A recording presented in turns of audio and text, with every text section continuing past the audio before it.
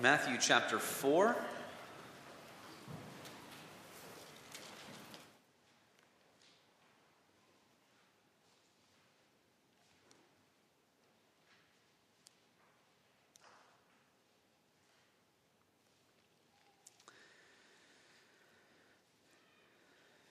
Matthew 4, reading from verse 12 through the end of the chapter. I don't know what the title of my sermon is, so if you listen closely enough, maybe you can think of one.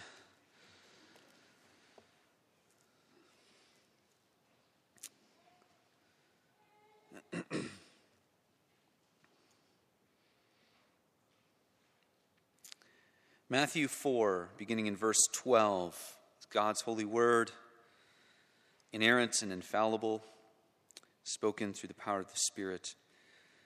He gives it to us for our good. Let's give our attention to its reading. When Jesus heard that John had been put in prison, he returned to Galilee. Leaving Nazareth, he went and lived in Capernaum, which was by the lake in the area of Zebulun and Naphtali, to fulfill what was said through the prophet Isaiah. Land of Zebulun and land of Naphtali, the way to the sea along the Jordan, Galilee of the Gentiles. The people living in darkness have seen a great light. On those living in the land of the shadow of death, a light has dawned. From that time on, Jesus began to preach, "Repent, for the kingdom of heaven is near." As Jesus was walking beside the Sea of Galilee, he saw two brothers, Simon, called Peter, and his brother Andrew. They were casting a net into the lake, for they were fishermen. "Come, follow me," Jesus said, "and I will make you fishers of men." At once they left their nets and followed him. Going on from there, he saw two other brothers, James, son of Zebedee, and his brother John. They were in a boat with their father Zebedee, preparing their nets. Jesus called them, and immediately they left the boat and their father and followed him. Jesus went throughout Galilee, teaching in their synagogues, preaching the good news of the kingdom, and healing every disease and sickness among the people. News about him spread all over Syria, and people brought to him all who were ill with various diseases, those suffering severe pain, the demon-possessed, those having seizures, and the paralyzed, and he healed them. Large crowds from Galilee, the Decapolis, Jerusalem, Judea, and the region across the Jordan followed him. This is the word of the Lord. Thanks be to God.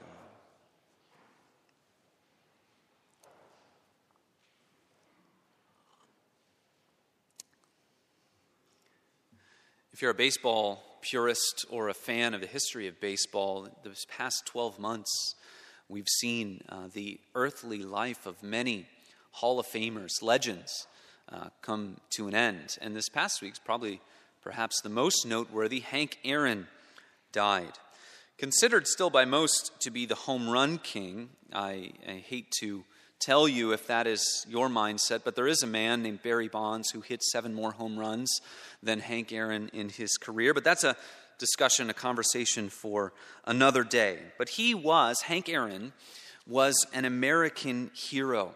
He helped bring the country together around our favorite pastime. He did endure much horrible treatment through racism, especially when it became apparent that he would pass Babe Ruth's record. Babe Ruth, probably one of the only legends who is more well-known than Hank Aaron. But he helped bring the country together. He was well-loved, even though he had many difficult things to endure. He excelled on the brightest stage. He enjoyed the chance to play in front of millions of adoring fans throughout his career. And so it's humbling when we see these kinds of lives, the lives of legends, lives of people who seemed larger than life. Humbling when we're reminded of their mortality. Hank Aaron leaves behind quite a story, but he met the same end that we all face. Even the most successful lives, filled with achievements that we admire, filled with achievements that we continue to talk about for generations, we are forced to still recognize and admit that mortality, the reality of this world, and for our uses today, the teaching and the life of Jesus and his kingdom towers over even these lives, over every life. The teaching of Jesus, the truth and the reality of his kingdom and of his reign towers over every human life. And since that is true, and if we believe that to be true, then we must recognize and submit to the reality of the kingdom of Christ. We must bring our lives into conformity with the reality of this kingdom.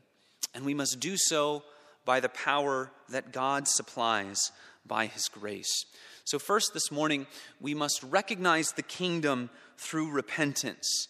We must recognize the kingdom through repentance. Secondly, we must live by the call of the kingdom through self-denial. And thirdly, we must rejoice in the prior grace of the kingdom. First, we must recognize the nearness of the kingdom through repentance. We have this prophetic fulfillment formula at the beginning of our passage this morning. We've seen that in Matthew.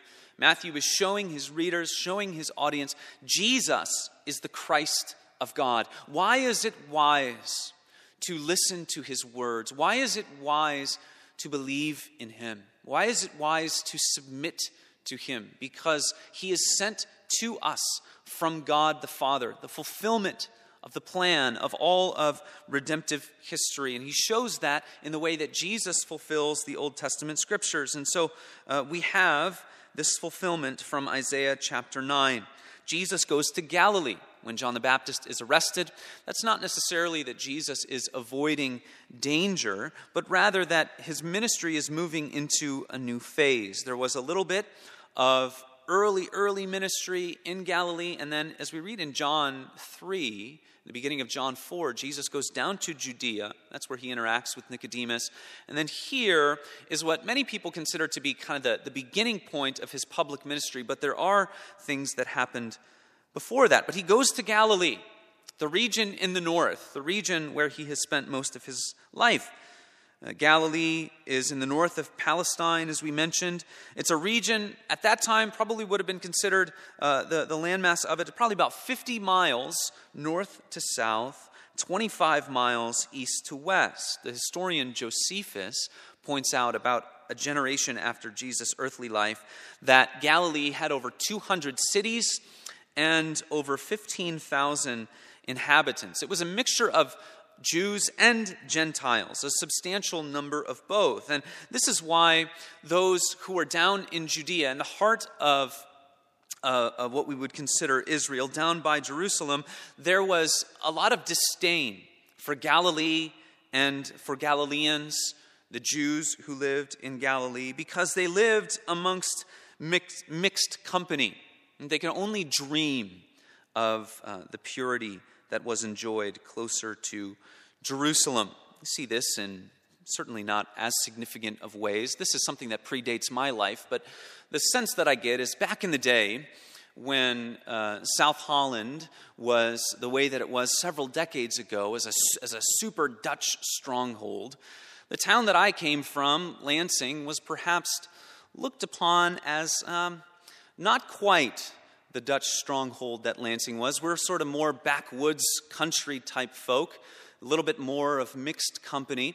And all of your suspicions of that, if that was your feeling, all of your suspicions have been confirmed in that you're now pastored by a Norwegian from Lansing, right? So all of your suspicions have been proved true. But there was a purity in Judea, and they looked up to Galilee and they said, that is kind of mixed company. And because of that, there was a lot of disdain for it. Matthew says that Jesus is up there and he fulfills prophecy, and it tells us that Jesus is the Savior of the world. He is not going to be a Savior just for those of ethnic Jewish descent. He is going to be the Savior of both Jews and Gentiles. And this great promise is something to rejoice in, that we see that Christ is to be proclaimed in every corner of the earth. And as you look forward to all of the heavenly visions that we have in the New Testament, and what we can look forward to is that God is preserving and saving a people from every corner of the world. And that becomes our foundational identity. We'll talk about that a little bit later this morning. But our foundational identity is the family of God being joined together by the grace of Jesus Christ. And Isaiah 9, you have these pictures of light and darkness, that the light of Christ is shining there in the land of the Gentiles. Some people say that in this phase of ministry, Jesus was up in Galilee, but he's still only ministering to the Jews up there. And that seems to go against the flow of this passage. Matthew is pointing this out to say Jesus is doing good, he's healing, he's proclaiming to both Jews and Gentiles alike. What is Jesus proclaiming? Well, it's exactly what John the Baptist proclaimed back in Matthew 3, verse 2. He says the exact same thing. Repent, for the kingdom of heaven is at hand. What does this mean? It's an announcement. It's a proclamation. The kingdom is near. We know that in a sense the kingdom was present in Jesus' life because Jesus is the king. One of my professors would say it this way, and we think about what is the kingdom of God? How do we understand it? And he would say this: if you want to understand the kingdom, keep your eyes on the king. And so we see how it is progressively revealed and yet always there in some way. In the Old Testament, the kingdom of God was present and active in that Christ was typified in shadows of the gospel, in that the covenant of grace was active amongst the people of God, but there was a large step that needed to be taken when Christ came to earth. And so in the time of Jesus' earthly life, the kingdom is present where Jesus goes and where he establishes that kingdom, extending forgiveness of sins and giving glimpses of what his kingdom does as he heals the sick and as he extends his grace and compassion. The kingdom is present now in our lives. It is present now in and through the work of the Spirit and in the life of the church. Jesus is ascended to heaven. In his human nature, he is in heaven, but his power is known and realized, and it goes forth by the power of the Spirit. Those who recognize the reign of Christ and live in light of it come to share in the kingdom. But Jesus will come again, and so the kingdom is present now, but there is a sense in which it is yet to be consummated.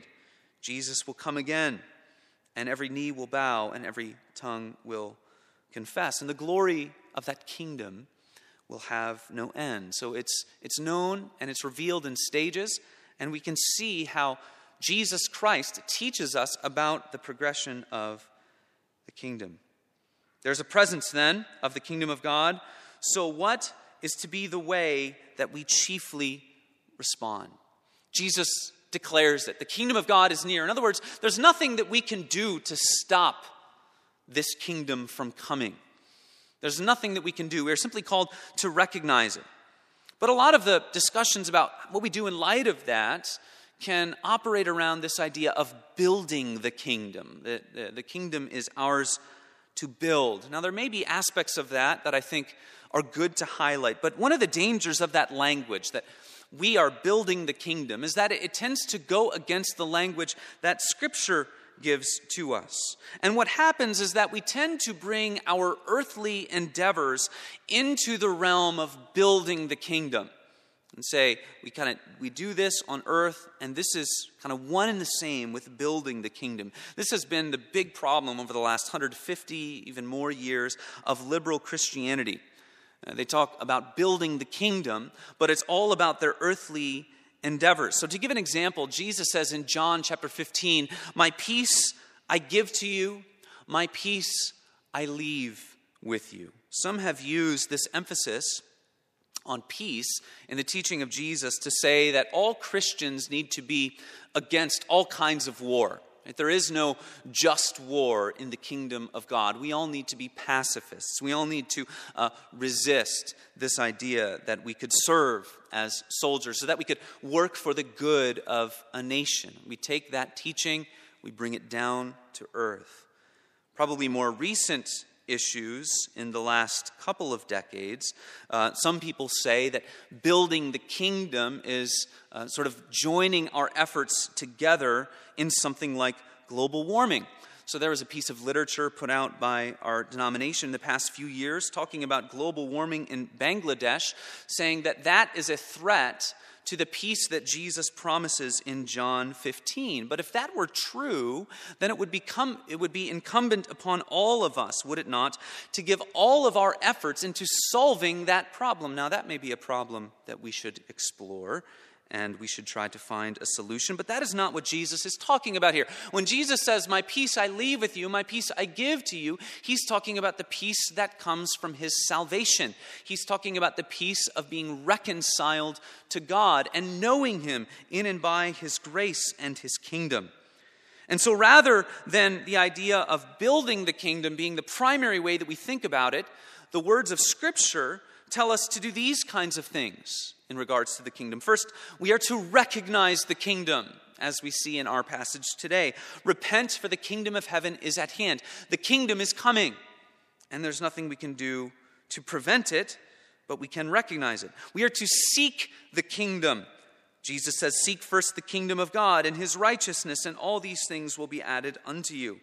We are to proclaim and announce the kingdom. This is one of the primary works of the church, to proclaim the gospel of the kingdom. Proclaim as you go, Jesus says to his disciples, saying, "The kingdom of heaven is at hand." We are to receive the kingdom. We are to enter the kingdom. Luke 8:18 says, "Truly I say to you," Jesus says, "whoever does not receive the kingdom of God like a child shall not enter it." We can find the kingdom. The kingdom of heaven is like a treasure hidden in a field, which a man found and covered up. Then in his joy he goes and sells all that he has and buys that field. I heard Pastor Kevin DeYoung say this recently, and I thought it was very helpful. He said this about the kingdom of God. I'll share it with you. The kingdom of God is like the sun. We don't build the sun.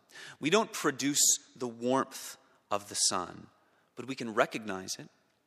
We can live in its light. We can go out to live in the light of the sun. We can feel its warmth, and we can even call others to recognize it and live in light of it too.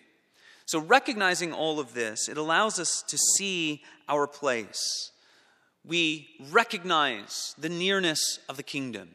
We seek to go live in light of it. We seek to say, this is the reality, that things are going to happen the way that Jesus says. So our call then becomes to receive the kingdom. How? Through repentance. First and foremost, through repentance, as Jesus says. Repent, for the kingdom of heaven is at hand. What does repentance highlight? Well, many things, but a couple of things in regards to the kingdom of God. First, I need a Savior. I need to be saved from my sin. And secondly, judgment is coming. Judgment is coming. There will come a day when I stand before the final judge, the final king, and I will give an answer. And because that day is coming, I'm going to live in light of the kingdom of God. So our call is to receive this kingdom, to recognize its reality through repentance. J.C. Ryle says this in regards to this passage. Let us notice the first doctrine which the Lord Jesus proclaimed to the world. He began by saying, "Repent." The necessity of repentance is one of the great foundations which lie at the very bottom of Christianity.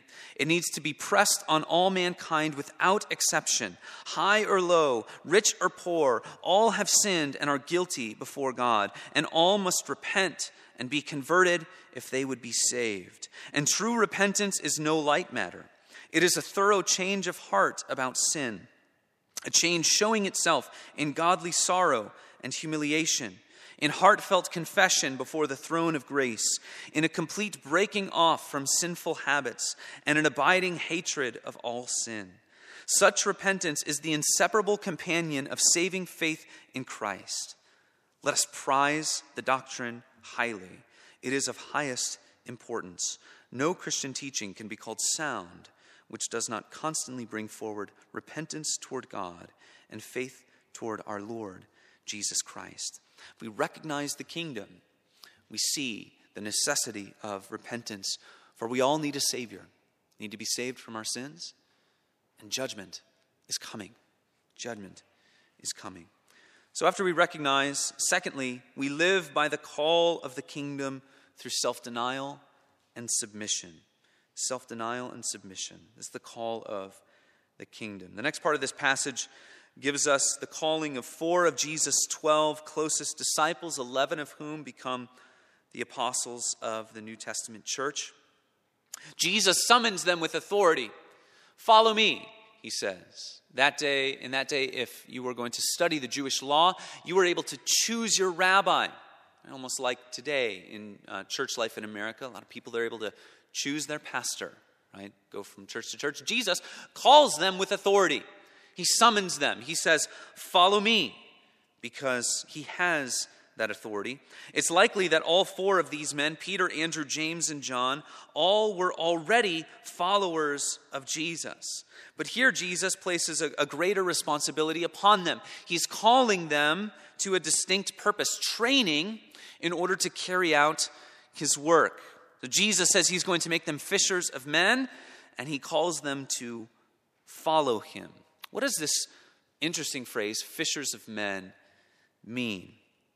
Jesus says this in order to relate to their current vocation. Right? They are fishermen, so that's obviously one of the reasons why Jesus is using this as a phrase. He's saying, I'm going to make you fishers of men. In other words, there's a greater purpose that I have for you.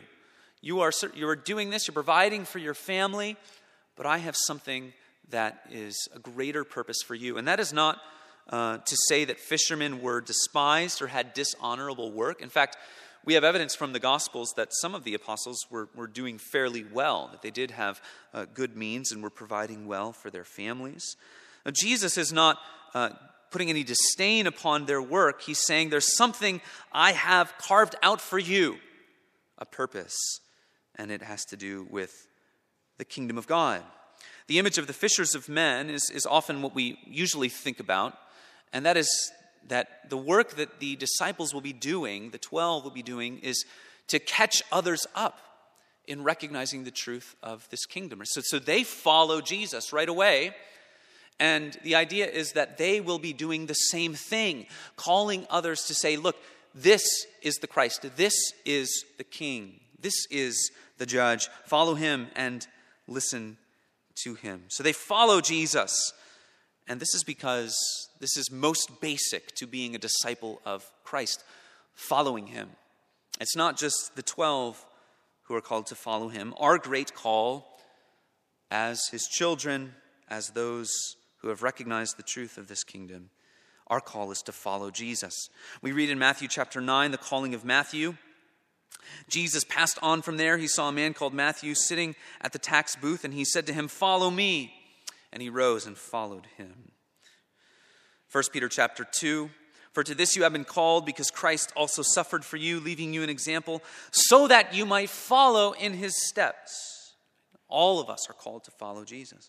1 John 2, whoever says he abides in him ought to walk in the same way in which he walked. Walk like Jesus. We read this today. Walk in love, Ephesians 5, as Christ loved us and gave himself up for us. What are the characteristics of a follower of Jesus? James Boyce gives 5. I'll share them with you quickly.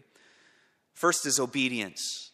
Followers of Jesus have lives marked by obedience. Boyce says this, those who are truly Christ's sheep both hear and obey his call from the beginning, and thus enter a life in which obedience is a chief characteristic. Not perfect, not airtight, not seamless, but a life marked by obedience. As we talked about already today, repentance.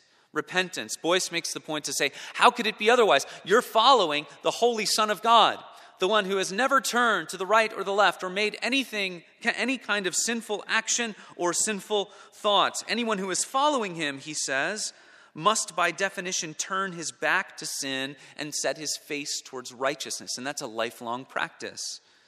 Followers of Jesus submit to him. We submit to him. Why? Because he proclaims himself to be King and Lord. And if we believe that, we will live in light of its truth, so we will submit to him. Followers of Jesus trust him. We trust him. If we trust Christ's words, we can do no other but follow him. Followers of Jesus persevere. Following is not a once-for-all act, but a lifetime commitment, only fulfilled when the race is won. So the call of the kingdom that we see put on these 4 men is then put on all of us. We are called to follow Jesus, to take up our cross, to follow him. And we do that by bringing everything in our lives in subjection to Jesus Christ. Everything in our lives is to be brought into subjection to him. We see it given to us in the passage. We are to bring our fortunes, our callings, our jobs, even our families in subjection to this king. All of those things can be good and may be good in various ways. Some of the best things that we can know, but each and every one of them must fall under our love and devotion and commitment to our king. We must seek Christ and his kingdom more than money, more than our jobs. We must love him more than our families, because it is only in doing that that we can love our families rightly. When you have those loves out of order, for instance, if you idolize the family and you have those orders in your heart out of, not rightly ordered, then you will run into all kinds of problems with the way that you love them. But if you love Christ first, and you bring all things in subjection to him, he enlarges your heart to be able to love your family more than you would have in the first place. That's the beauty of bringing all things in subjection to him. He fits us to be able to do things better than we would if we had those loves out of order. It also means, to bring this to contemporary issues, that Christ is the most important thing about our identity. He defines who we are. So we live in a world of identity politics. You probably heard that phrase. And what we do is we need to make sure that we own, that we understand, that we communicate, that our identity is in Christ. And everything about us must serve that. The passions of our ethnic tribes must be subservient to Christ in a day when we talk about those collective identities so much. Our sexual selves must be subservient to Christ. Right? How we think about these issues must be in conformity with his moral law. And we must not think about sexual identities as being more basic to who we are than being defined first and foremost by the king and his kingdom. Our politics must be subservient to Christ. We first and foremost are citizens of his kingdom. We can turn almost anything in this world into an idol. And that happens when we make Christ and his word, his commandments, bow down to something else. The call of the kingdom is to bring all things in subjection to him. Just like we see in these disciples. We are then finally, that's a big call upon us. And so the hope that we have is something that we see at the end of the passage.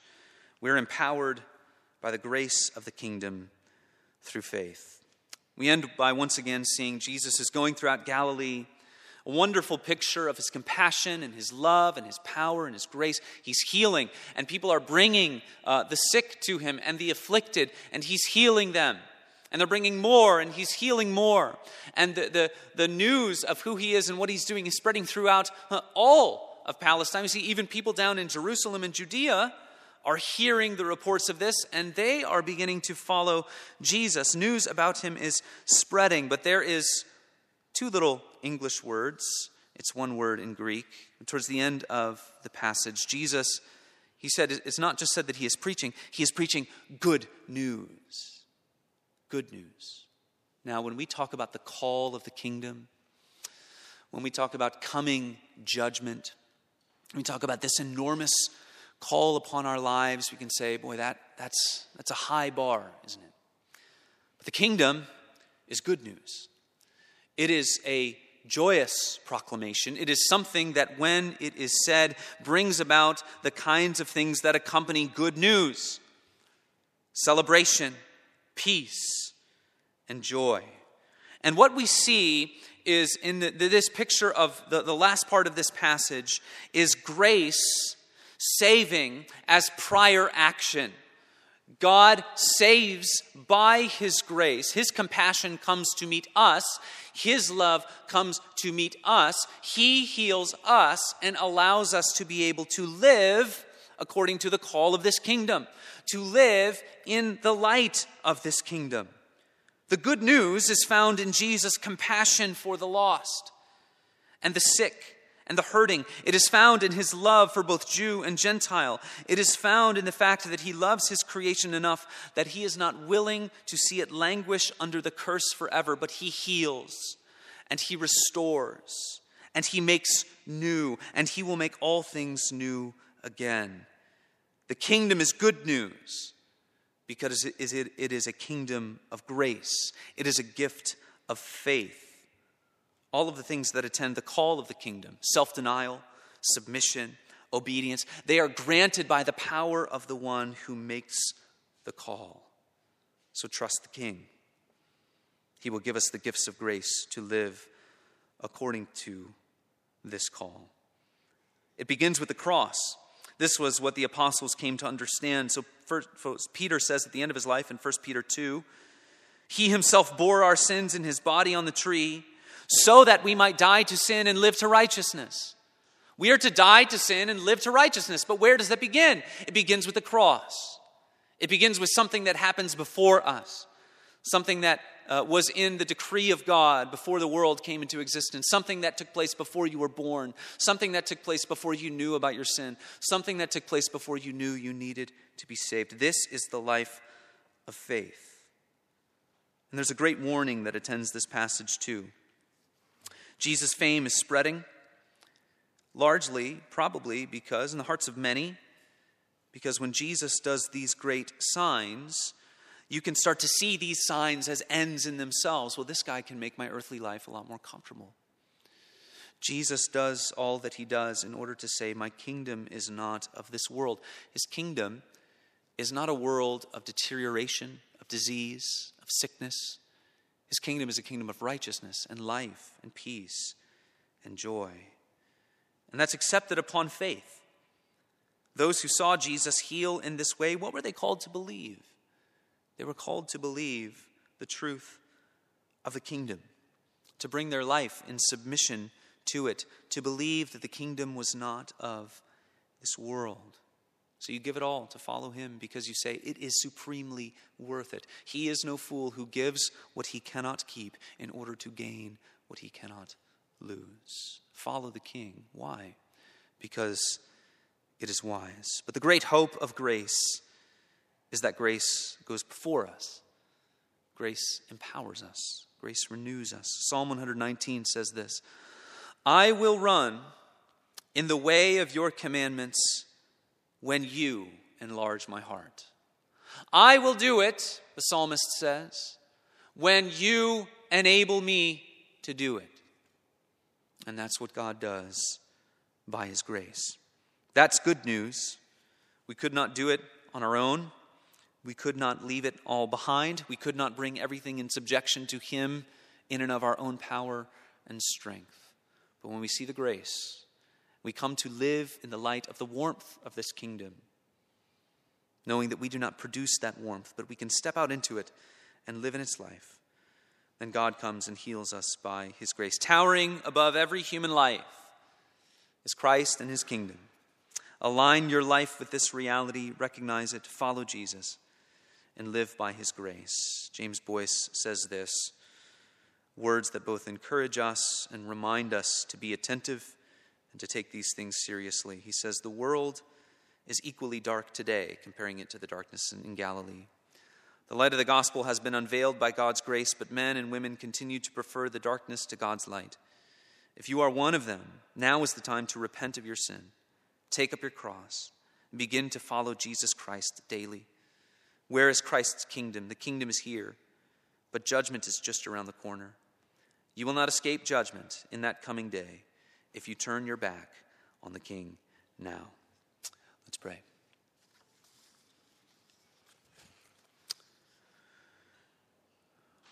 Oh, great God, we humbly look to you and your word, ask that you allow by your grace for us to understand these words by your Spirit.